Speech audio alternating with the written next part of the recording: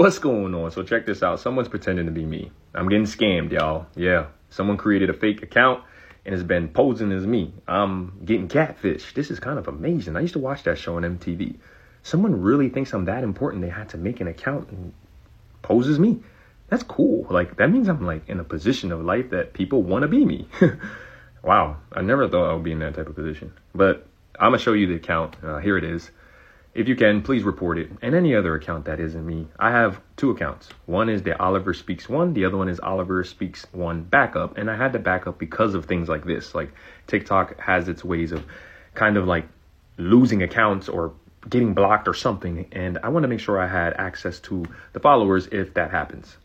That other account that I showed you, that's not me. And I can't believe that this is even happening. It's kind of cool because, like, you watch these things on TV and you don't think you're going to be the one. So please report it and let's keep moving forward. Reread it, baby. Short Cast Club.